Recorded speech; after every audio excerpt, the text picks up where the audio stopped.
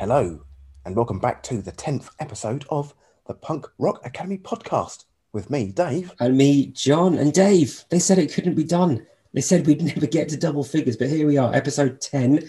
It's a special one. If anyone's listened to any of the episodes, thank you, first of all. If anyone's listened to the very first episode, the sort of secret episode that Dave and I did together, you'd have heard my wonderful co-host talking about his favourite ever band. And Dave is giggling like a little kid in a sweet shop. Because who have we got on today? We've got the mighty Dr. Dan Yemin of Lifetime and Kid Dynamite. I'm freaking stoked. It's great. We chat to Dan from Kid Dynamite and Lifetime. I love this chat because we probably spend less time talking about his bands than any other podcast, which is good because it's there's more interesting stuff to talk about than just bands sometimes, isn't there?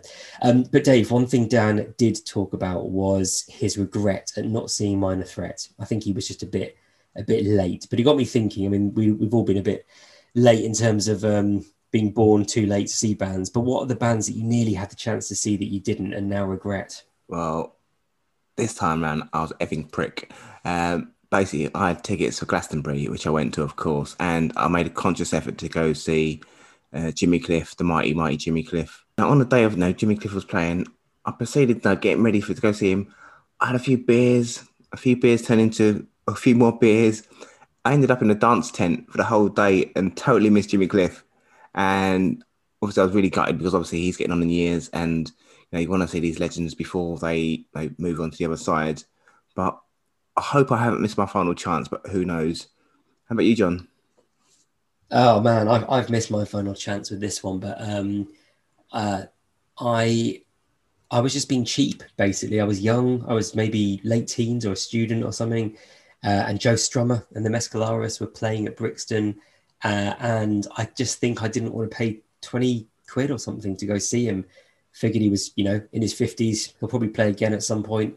And just didn't go see one of my favorite ever musicians and the legend that is Joe Strummer, who we talk a bit about in terms of the clash with Dan in this episode. Enjoy the listen. If you do get a chance to go see any bands, and particularly any legendary bands, take that opportunity. Don't do a Dave, don't do a John. Grab it by both hands and enjoy the chat with Dan. Hello, Dan. How you doing? What's up? Hey, Dan. How you doing, mate? Nice to see you. Great. Nice to see you guys. Sorry, I'm going to rename. My daughter uses this for cello lessons. So how you been keeping anyway in general? How are things for you? Things are good. I mean, COVID was a fucking nightmare for everybody, but the word unprecedented has been overused. And but it's been a major disruption for every part of life. It's just starting to look like it's moving back towards some semblance of normal. Everyone that we know of in our professional and personal circles are vaccinated, and the weather's good, so we can hang out with people outside. And we still have to think about the kids because our kids are both too young for vaccines at this point. But it was crazy. We're really lucky because my wife and I were both working through the whole thing. But the landscape and the nature of the work changed really dramatically. And then music, everything was canceled. Even though I'm in a bunch of bands, we don't play very often anyway, but there were a bunch of Lifetime shows that got canceled. Something really exciting we've been working on with old friends. We were supposed to play 3 shows on the East Coast and 3 shows on the West Coast of the US with Lifetime and 108. And we had to cancel that. And then we had dates held for the end of this year, but we had to let them go because one of the members of our band lives in California. And he's, without any sort of guarantee of what the landscape was going to look like safety-wise, he wasn't willing to commit to getting on a plane and even in November, just because our country's full of crazy people that aren't getting vaccinated. And we're in a bubble of progressive politics where we live in the northeastern part of the country, and he as well in the Bay Area of California. But you don't know what you're getting into or who you're getting into it with on the plane and in the airport. And so that's still a little scary. So we had to cancel even stuff held for the end of this year. 2022. So how have you been, like, using your creativity? I know you're creative. You write loads of songs. You said you're involved in lots of bands. How have you been able to, like, manage your creativity? The problem is that I have ideas in my head, but it mostly sort of, I found working through a screen so exhausting that there were like weeks where I didn't pick up a guitar. And so that definitely slowed things down. Although something happened with, one of my bands that has been talking about writing something new for years. We haven't been all on the same page, I guess. And sometime in the last, I think just this year, Lifetime started moving more decisively towards working on new stuff. We're sending demos around on the computer. So such is the modern way. Yeah, it's tedious, but at least everybody's excited about it. Well, I'm excited about hearing that. I really am. Thanks. I mean, you mentioned you've got 2 kids. You're obviously working. I guess it's hard, even pre-pandemic. Dave and I both got young ones. It's not easy to kind of switch that creativity on when you're knackered from, parenting and working, everything at the best of times. So yeah, we should give ourselves less of a hard time about it, I think. But your daughter is creative. You said she's doing cello lessons. So that is this a failure of punk rock dadhood, or is this? She had an opportunity to do the school they go to had a strings teacher that they have, like, there's like an after school program there. So for people that work, your kids can stay at the school and do various activities until like 6 o'clock. So there was a strings teacher who is a cellist and also plays violin, who would just come. She came to the school and their after school program 3 days a week and would offer cello lessons. And then my daughter started, and then this woman left for a full-time job elsewhere, and we continue to work with her, like, privately. And it's just something my daughter's really into. It was one of the 2 instruments offered at the time, and we thought it would be good to have somebody besides me teaching them music, because I don't have the temperament of a teacher. I don't have the infinite patience required. But you work with like young people, don't you? I do, but it's different when it's your kids. I'm very patient with my patients, but I think I kind of spend it all there. Could you teach her music without any disrespect to you, Dan? Is your musical ability up to the standard of teaching? I mean, probably not. And that's the other thing I don't want to do. Like, a lot of, like, I don't want to throw shade at anybody, but I think of a lot of like hip, whatever, like hipster punk, post-punk, grown-up punk parents, like, they kind of force this thing onto their kids. I think largely because it like looks cool on their Instagram. So like dress their kid up in like Ben Sherman's and like Black Flag shirts and stuff. And like, I always felt like that's going to be like, what happens when your kids hit their teens and they got to rebel? Like, I'm not going to have them rebel against punk rock. Like, that's where would they go from there? Like, I don't want to. Barry Manilow. If they're going to come to that, they have to just come to it. I'm hoping there's a day when they'll just get curious and start looking through our record collection and just like diving into that, because there's just a wealth of stuff up there on the 3rd floor, just like a few thousand records. And I think someday they'll probably start digging into that. So Dan, obviously at your daughter's age, what were you like? What music were you listening to, like, and what were you rebelling against, which your parents kind of played in the background? My parents listened only to classical music. So coming up, like, before I could buy my own records, they had classical music on the radio 24/7, and then they had this little collection of maybe like 20 or 30 albums, most of which were soundtracks for Broadway musicals. And so the 2 records I found and connected with, which is really funny because it kind of circled around later in life, but the West Side Story soundtrack and the Hair soundtrack. I actually owned the West Side Story soundtrack on vinyl. Yeah, me too. I still have it. I still have the copies that my parents had. And so those were the records that I connected with. Like, before I found radio, before I bought my own records, the West Side Story soundtrack and the Hair soundtrack, I guess, was the first kind of rock and roll thing that I had access to. The funny thing about it is the West Side Story soundtrack circled back and became really important because we reference it on like Lifetime records. a bunch.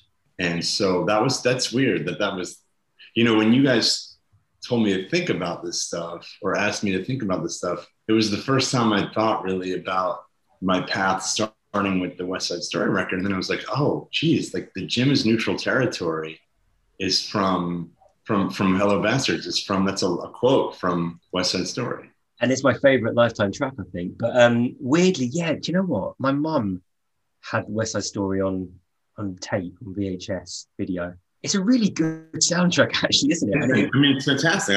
I still listen to it. And it's got a lot of like different influences. I mean, it's got like some like Latino sort of stuff going on. It was definitely the one that kind of, I mean, of all the crap that my parents sort of pushed on me, there was some good stuff and a lot of crap. That one kind of stuck with me weirdly as well, without realizing it. And then obviously Schlepp Rock did the Punk Side Story stuff years later, which probably didn't do the justice to the. No, but it was cool that they gave it a shot. And then the other weird thing about that is that, so West Side Story is like a you know, kind of one of the classic retellings of the Romeo and Juliet tragedy, as is The Outsiders, which is one of the first books that was considered like the young adult genre of literature. And I certainly read it when I was a kid, and then it references West Side Story pretty heavily. And then, you know, Lifetime ended up pulling from that too, the samples at the end of the record, right before Ostracized, I think. Yeah. And the chorus of Ostracized is a quote from that as well. I think it's a mangled quote. I don't think it quotes it exactly, but West Side Story weirdly circled back to become a very important piece of my musical history. I don't think either of us expected the conversation to be quite so heavily Shakespearean, but I'm loving it. And also, though, you know, those ideas on the Lifetime record were not my ideas; they were Ari's. So he was familiar with it too, which is really cool. Have you gone back into classical music now? We kind of stayed away from that since your parents. Yeah, I was never particularly interested in it. What was playing, like, what was on the radio at the time? Like, was there stuff that you knew there was another world out there? You knew there was a sort of something that you could work towards? What was sort of playing at that point? I think pop radio, I you know, when it crossed my path, I don't think it made an impression on me, but the thing is, like, pop, so there's pop, like 70s pop, but there was also like rock and roll in the 70s was also top 40 music. And so I think the group I became aware of hearing it on the radio was Aerosmith, actually. And I thought Aerosmith was pretty cool for a little while. Not anymore. They got some tracks, but it's not like anything I listened to. And then the first record I bought with my own money was the first Kiss album. I was drawn to the mystery of it. We were chatting with someone the other day who mentioned Kiss as being a massive influence. It's quite funny. We should start doing a bit of a tally chart because we've got a few Kisses and a few Iron Maidens already in the running. But he was talking about the kind of the marketing that went around the Kiss Army and everything, the look, the feel, the style of it. Before he even put a needle on that record, it was quite exciting. Yeah, it was the not knowing who they were. Just like there was a secret narrative there that made you want to know more and how that fit into the music. And that's exactly what drew me in about Wu-Tang Clan so many years later. I mean, I was into hip hop, but Wu-Tang Clan was like this like crazy, like the posse cut, but to the next level, and like just trying to figure out who all these people were. And they all had two names at least. And like just learning, like I spent a lot of time learning which voice was who on 36 Chambers, and like trying to understand like why they had those identities and what that meant and how that fit into the larger picture. So I like in the mid to late 90s, I was like obsessed. My wife's actually getting a Wu-Tang tattoo this weekend, actually. Fantastic. So Dan, in our early episode, our introductory episode, I was talking about how Lifetime are my all-time favourite band in the whole world. And one word I used to describe Lifetime were as safe. And not in the terms of like being easy or non-challenging, but in a way that gave me a lot of comfort, no matter what the situation was around me. And a massive part of that was the fact, the melodies and the riffs involved and just the comfort it gave me. And obviously while Kid Dynamite and Painted Black are more aggressive in their approach, there's still an underlying melody, you know, about the music that you produce. So I want to find out a bit more about, you know, where your influences came from when it came to, you know, producing music. Everything at its core is probably like 60% Minor Threat. That's like my biggest punk. That's my favorite punk band. And I still think one of the greatest to ever do it. Adjacent to Minor Threat, I'll say like the first Circle Jerks record, early Bad Brains, stuff like that. That's like the most important. I think later on, Gorilla Biscuits, huge influence. You know, like there are definitely Kid Dynamite songs that are bordering on derivative. But that's okay. You know, like that's not a secret. I would never deny like, well, that sounds like a Gorilla Biscuits ripoff a little bit. Yep. That is in fact what it is. But also, but then the other stuff that informs, and again, I can only speak for myself. So in Lifetime, there are, you know, other songwriters, Dave and Pete and Ari. The sound of that band is a combination of all of us. Guitar-wise, though, outside of like 80s hardcore, it's definitely like The Cure, The Smiths, and Sonic Youth of a very specific period when Sonic Youth was moving from like noise and drone into melody. There's this sweet spot. The album the album Evil and the album Sister are really big guitar influences for me. What came first then? So like what after Kiss and the like and Aerosmith? Was it The Cure and the Smiths and that kind of British wave of kind of goth post-punk stuff, or was it 80s hardcore? Yeah, so I should say Aerosmith is a band I became aware of on the radio, but I was never like, I didn't dive into them. After Kiss, it was like Led Zeppelin heavily. And then moving into some prog stuff, I'm not ashamed to say. I saw Yes in concert, and I saw Rush in concert, both when I was in middle school. And then, you know, in the 80s, new wave was informed a lot of pop music. So the Cars I was really into the Cars a lot. And then there was, you know, stuff like Split Enz and Duran Duran and stuff like that. And then came punk. I was in a cover band in middle school, so like 8th grade. And then one of the other bands that would play like at our high school, they were the guys that had cool older brothers that were into cool stuff. So like if you had a cool, like when I was 14, if you had a cool older brother, they were either like really into British punk, they were really into like The Clash or like Minor Threat or something like that. So this other band of kids, when I was 14, they were playing like Clash songs, and I was like kind of transfixed. The Clash, and they were playing the Clash and the Jam, and I remember like really being in love with the way the bass guitar led a lot of the music, and so I kind of like started sniffing around that kind of music, and that came first. You know, I bought the London Calling and the first Clash album. I bought In the City and Ahmad Khan's, and I bought obviously Nevermind the Bollocks, which is a phenomenal record. It's a beast of a record. And then I found college radio, which I don't know if there's an analog to that in the UK, but every college, small or large, had their own radio station. And the reach of it is anywhere from, you know, a few miles to 20 or 30, 40 miles, some of the stronger ones. And they were all student run, and the format was all free form, which meant they could just play whatever they wanted. So when I found the radio station for Rutgers University, which is in central New Jersey, I was like, wow. Finding out there were bands that were like happening right now that were punk bands was really amazing. So I would come home after school and put one of those 120-minute cassettes in and tape the radio shows. And then I'd come home and listen and have a pen and a paper, and you'd have to wait, you know, 20 or 30 minutes. And then the DJ would come on and list all the things they'd played. And then I'd write it down. I'd go to the record store and try to find. So that's where Kiss Me Deadly by Generation X was one of the first songs where I was like, oh my God. One of the tapes I remember it had Sob Story by Minor Threat, Diane by Husker Du, a live version of Institutionalized by Suicidal Tendencies.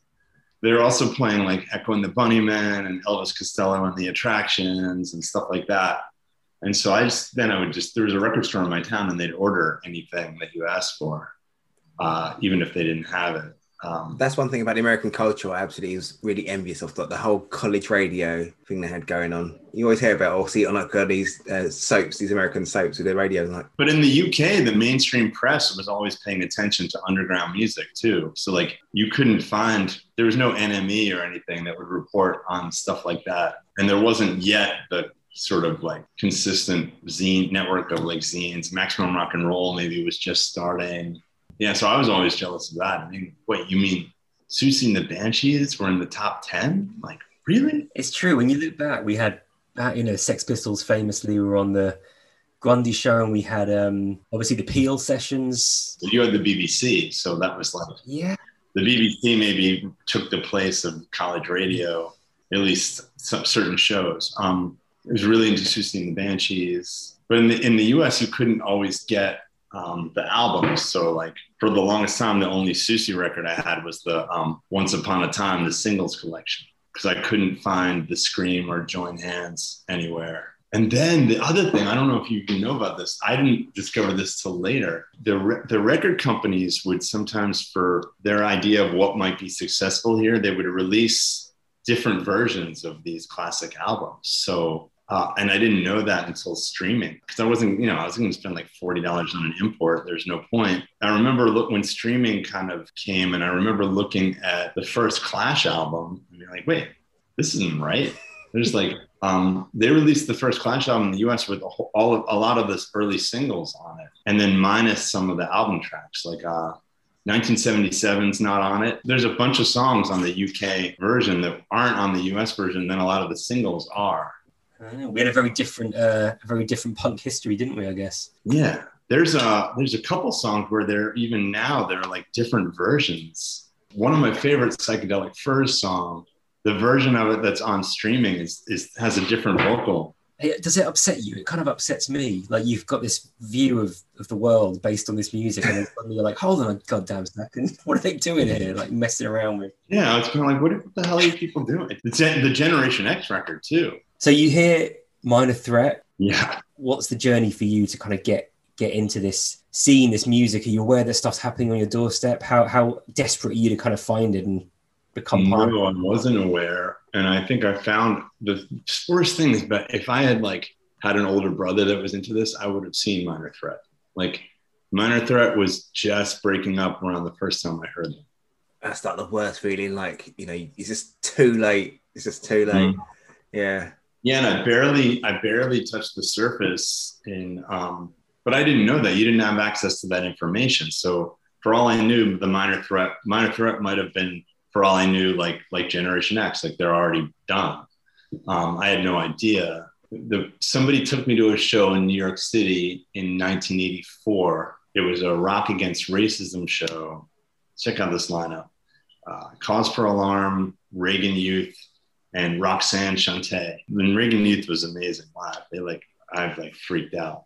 I couldn't find that record. Like I didn't find it till much later. And then it wasn't until a couple of years later, like 1986, when I started going to shows all the time. And what were you seeing at that point? What was on the circuit? There was two places I was aware of. The problem is I didn't have any friends that were punk. I had friends that would go see like New Order or The Cure with me, but nobody that was like dying to go to CBGB's with me and have people land on their head. Talking about safe, there's nothing safe about going to punk shows at that point. I was frankly quite intimidated a lot of the time. And when did you start getting involved with actually performing in punk and hardcore bands yourself then? I did a few little things at university, but I couldn't really find people that wanted to, I wanted to play fast, hard music. And the people I was meeting to play with were just moving away from that into stuff that was a little more, little less direct. So I played with some people there, but didn't really do much. Graduated and moved back to the New York area in New Jersey And New Jersey doesn't really have a big city. So there's New York City. And so the northern part of New Jersey is just a suburb of New York. So I moved back to northern New Jersey in 1990. And that's when we started Lifetime. Like, what was the conversation? And obviously from your point of view, and I assume others, a pretty crazy clashing of influences. Like, was it just luck how that sound kind of came together, or did you guys sit down and have a talk about what you wanted to happen in those first few practices? Then I made a flyer and it listed all the influences that I wanted to pull from. Who was on the list? Dag Nasty, Verbal Assault, Gorilla Biscuits, Minor Threat, maybe a few others. Descendants, maybe. Probably not. No, I wouldn't have put that on the flyer. Although I really loved the first Descendants album, and then a couple of songs off each of the subsequent ones. So yeah, it was like Dag Nasty, Verbal Assault, Gorilla Biscuits, Minor Threat. So obviously you played guitar in Lifetime and Kid Dynamite, and you went to lead vocals with Paint It Black. Did it feel natural to you? Because as someone who played bass, and I've always had the protection of like hiding behind something, how did it feel going from like guitarist to all of a sudden mic in your hand? I prefer hiding behind something. And it was like 10 years on stage before I had the courage to stand in the front without an instrument hanging from me. It didn't feel natural, physically. It was really challenging. I felt like I was going to throw up every time I screamed for 20 minutes. And in fact, there's a thing that happens between rehearsal and stage with screaming for me, which is that I have never made it farther than 15 minutes in practice without losing my voice. But you're pretty intense though. Yeah, but on stage, there's something going on with adrenaline and where my attention is focused that I don't usually lose my voice on stage. So we can play for half an hour pretty relentlessly and I can keep it up. But in practice, we can play 4 songs and I'm shot. You would do that again. And that's still the case. That hasn't gotten better over time.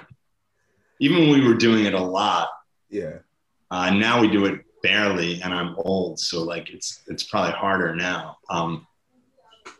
But yeah, so no, it didn't feel natural at all. I think what felt natural was that I wanted to direct the content of the band. That felt natural. Wanting to write words. That's great. We've jumped crazy far. We just did a massive leap from college to all the way to Paint It Black, which is great. I'm just kind of interested. I mean, you've moved significantly kind of towards more harder music in terms of the stuff that you play, from incredibly kind of emotionally driven hardcore in Lifetime, and then really catchy fast hardcore in Kid Dynamite. What you must still occasionally bring out a melodic nugget and think, shit, I've got nothing to do with this now. Paint It Black can't have this. What happens to those little golden moments? If they're direct and to the point, they just go in the someday Lifetime will do another record pile. And if they're a little more, if they're a little less direct or a little weirder, they'll go to Open City. And let's just quickly, a couple of quick questions then, because we've taken up way more of your time than we should have done probably. I'm having fun. I'm having fun. This doesn't have to be quick fire. I've just said that, but take as long as you need. Why did it take so long for you in any band to come over to the UK? Well, with Lifetime, it just wasn't so easy back then. It was just starting to become more accessible for US bands to get over there. But big bands, the bands that I thought of as huge have been there. I know Verbal Assault did a 4-month tour in Europe or something like that. I'm sure that Dag Nasty had been over there. And when Lifetime started trying to figure out how to go to Europe, I think Youth of Today and Gorilla Biscuits had been, in terms of bands that we thought of as hardcore bands, but we didn't know anybody that had been to Europe yet. When was your first time over in the UK? 95. No, I'm sorry. That was the problem. So we went to Europe in 95, but then at the time, I don't know if this is even true, but you're at the mercy of the person who's booking it, which was some guy in Prague that we were writing letters to, and every once in a while a phone call. And the way that worked, originally we were going for 3 weeks And then he kept getting more and more offers and ended up being like, we were like, okay, go ahead. You know, if people want us to come. And that tour ended up being 9.5 weeks. Wow. With like 3 days off. And this is before the EU. So there were borders.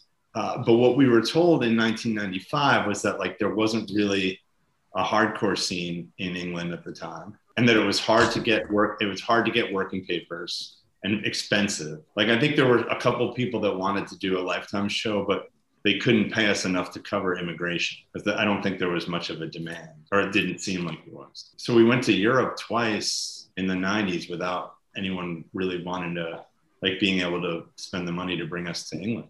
I've seen it so many times, like when a lot of American bands come over to the mainland Europe and bypass England and the UK altogether, and it breaks my heart. It's just like, I think we might be seeing a bit more of that in the future as well now, but let's not get political about it. Dan, was there like, talking about frustrations, like, is there a sense of frustration that particularly your first two bands, Lifetime and Kid Dynamite, almost posthumously got a bit bigger and had this sort of reputation as kind of, I don't want to use the word legendary, but there are sort of people that would consider those two bands quite legendary bands, but almost after the event. Yeah, I mean, that was really frustrating. Lifetime, I think people outside of our home regions were just starting to like kind of figure out what we were about and that it was okay to like us. Like hardcore kids, like there was no framework for the kind of music we were making for like like Gorilla Biscuits were melodic, but not like poppy. That was the closest people sort of had a reference point for, I think, in terms of by then. So like the punk kids, like the kids that were into like Bouncing Souls and stuff like that, we were like really fast and sometimes heavy, and that was confusing to them. You know, when people don't know where to categorize something, they have trouble like falling in love with it. That's why I started Kid Dynamite immediately, because I felt like I felt like someone kicked my feet out from under. Like I was just running. I was just like, I'd been running, and we just got like to some place where people were really like, wow, like people really were appreciating what we were doing. And then like somebody tripped me and like it was done. And so, I mean, I started Kid Dynamite like immediately. So a lot of well-established bands, such as like My Chemical Romance and bands as well, have obviously stated as you being somewhat of an influence for them, you know, in their lives. So it's awesome that, you know, you've managed to, you know, get straight back onto Kid Dynamite and, you know, again creating music which resonates with a whole generation of, you know, new punks. Yeah, I feel really lucky to be still that anybody still cares about what like music we're making. Yes, but yeah, there was a lot of frustration with Lifetime and Kid Dynamite. They both ended what felt like really prematurely. And I was, at the time, I had a lot of bitterness. I had friends who actually flew over to Philadelphia when you had your reunion to see Kid Dynamite. Oh, yeah. Oh, yeah, my mate Paul Jackson. I think you actually met him a few times, actually, at the Painted Black shows. Yeah, when I met him. And then I have a couple other good friends that I met through that when they came over. And Simon and Tony, who does Suspect Device, and his friend Simon, like they came over when Kid Dynamite did our first reunions, and they're like really good friends now. I've actually got a copy of the Suspect Device. You're very kind about my band Black Tax, Sam. It was a bit bizarre, but yeah, nice. Black Tax was fucking awesome. We played with a lot of really cool bands on that UK run. You played with a lot of really bad bands as well, but I won't mention those. But Black Tax, I agree. I'm definitely on the Black Tax side of things on this one. Black Tax was a really cool band. Also, a band who a guy who has much love for you, was mentioned the other day, was Dave House and The Still. Oh fuck. Yeah, The Still. I'm so lucky we got to play with them so much. Yeah, he's very grateful for you. So you mentioned about how like he sent a demo, and I think you were the one or few people who actually took the time to reply to him. And yeah, he talked about, you know, how again you went on tour with him. Yeah, he really couldn't have done it without your support. That's nice to hear. Fell in love with that band. Just like everything about them, the spirit of them. They were friends. I thought like, you know, like they're all just like involved in the scene in different ways. Like and their two LPs are flawless, perfect records. Do you still get that feeling with new bands a lot of the time? Are you still getting that same feeling you got when you heard Kiss and Minor Threat and all those other bands all those years ago? When I find something that really speaks to me, yeah. What's the last band that spoke to you like that? I don't know. I have a bad memory. So, I do remember actually. There's a band, a really fast band that has a couple of 7 inches out called Reek Minds. First one is just called Reek Minds. It's self-titled, and it's 7 songs in 9 minutes. It's perfect. That's a good length. Fast hardcore, and then like some parts that feel like side 2 of My War or something like that. But it's relentless, and everything about just the way it's arranged and executed is just like, I think I listened to it on repeat like 20 times when Andy first gave it to me.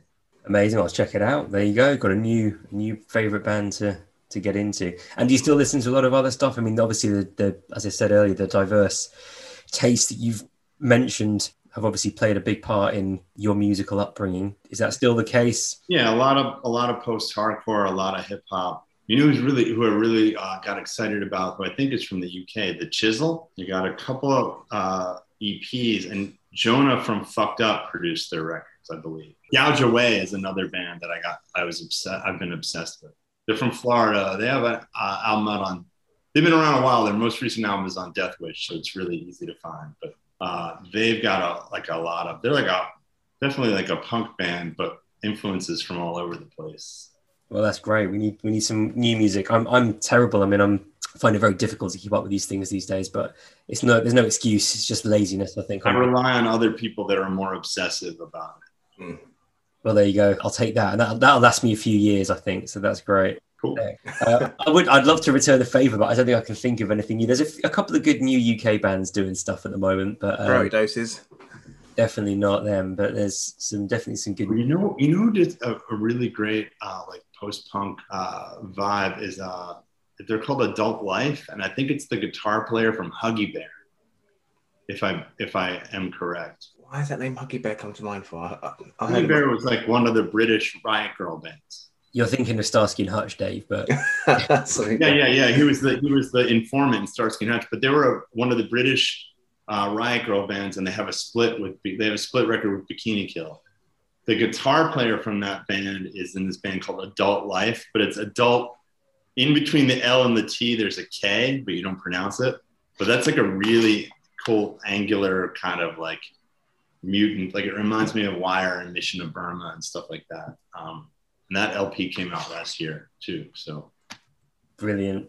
I feel like we should. I mean, we've barely touched on your actual music playing career, but that's a well-worn path. Well, I think so, and hopefully people listening will appreciate, I think, the really interesting stuff at the beginning and the future-facing stuff at the end, and a little bit of stuff about you in the middle. But we can do another one later. But you're right, there's other podcasts out there, and we're very happy to celebrate those, of course. But if you ever find it, like if you think it'd be interesting to do a part 2, I'm happy to do that. We get lots of letters of complaints, people telling us that there wasn't enough Kid Dynamite content in there. We'll get back to it, but who knows? Maybe we could turn some new people onto you. But obviously, it goes without saying: check out Lifetime, check out Kid Dynamite, and certainly check out Painted Black, Open City, and Armalite. Thank you, Dave. Absolutely love that album as well. Fantastic album. That was a lot of fun. You going to release anything more? Is that done now? I think it's done. It's kind of just, it was a time and place thing. I mean, we're all friends, but like during that period of time, we all like, we practiced every Sunday. And that was really like the backbone of like how it worked. Like, as you can tell, our podcast is named after Adam's band. Yeah. So if you ever speak to him, please let him know if he's got some time. We're more than happy to have him. The punk band that my kids listen to the most is Adam and His Package, actually. That's awesome. It's a great band, actually. Good. Most requested. Oh, and I saw The Package yesterday. My friend Mike, who played guitar, was the other guitar player and a singer in Armalite. He has The Package, and I was over at his house yesterday, and I took a picture of it. I'll post it to you through Instagram. Oh, please do. Like, oh my God, it's The Package! Holy shit! Is it in some sort of glass case with like laser beams around? No, it's on the floor on top of a cardboard box. That is the perfect way to end. Dan, honestly, thank you for sharing all that stuff, and I hope you enjoyed it, and we certainly did. I've noticed, Dan, you're the second doctor we've had in this show. Really? Yeah, we had Daryl from the Bow Weevils on. Oh yeah. You talked to Daryl? I don't know him, but I know he's a physician. That record Heavyweight. I loved a lot. So good. I love that album. To be fair, I love all that stuff. And S7s are just He's got a really cool voice. brilliant band. I thought you guys would have played together a few times, but I guess I thought we would have too. I'm surprised that Lifetime did never play with them. I met the guitar player. I was just like, I kind of gushed for a little while. I was like, my God. But the song is called Chronic. It's the 9th song on Heavyweight. And it's like one of my favorite, like, fast pop punk songs.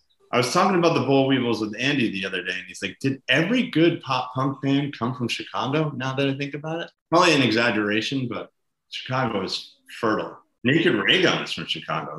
We didn't talk about that. Well, that's one of my favorite bands of all time. Getting Jeff to sing on that Painted Black record was like the highlight of my life musically.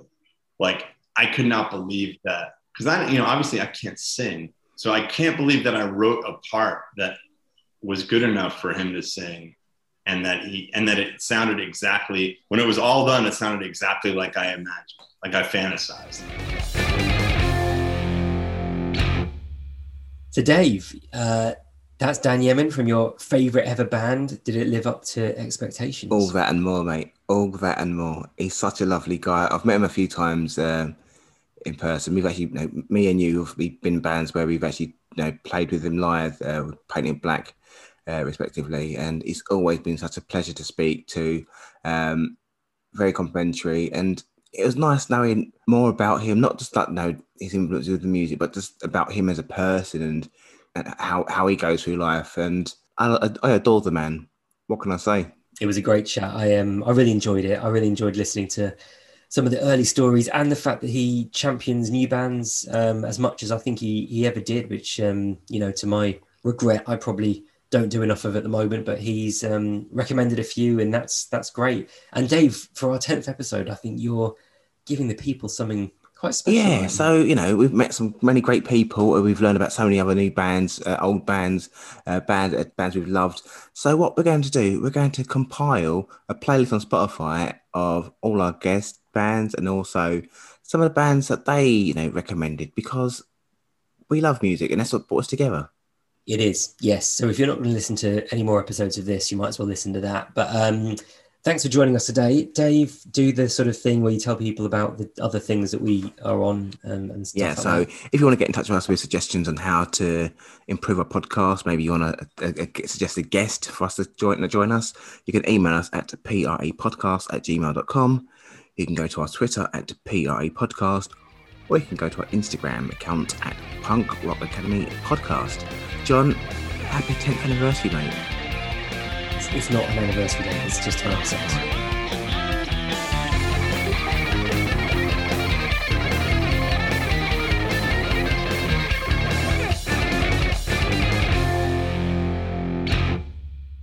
Hey, this is Dan from Lifetime, Kid Dynamite, Painted Black, Open City, and Armalite, and you have been listening to the Punk Rock Academy podcast. Thanks for listening.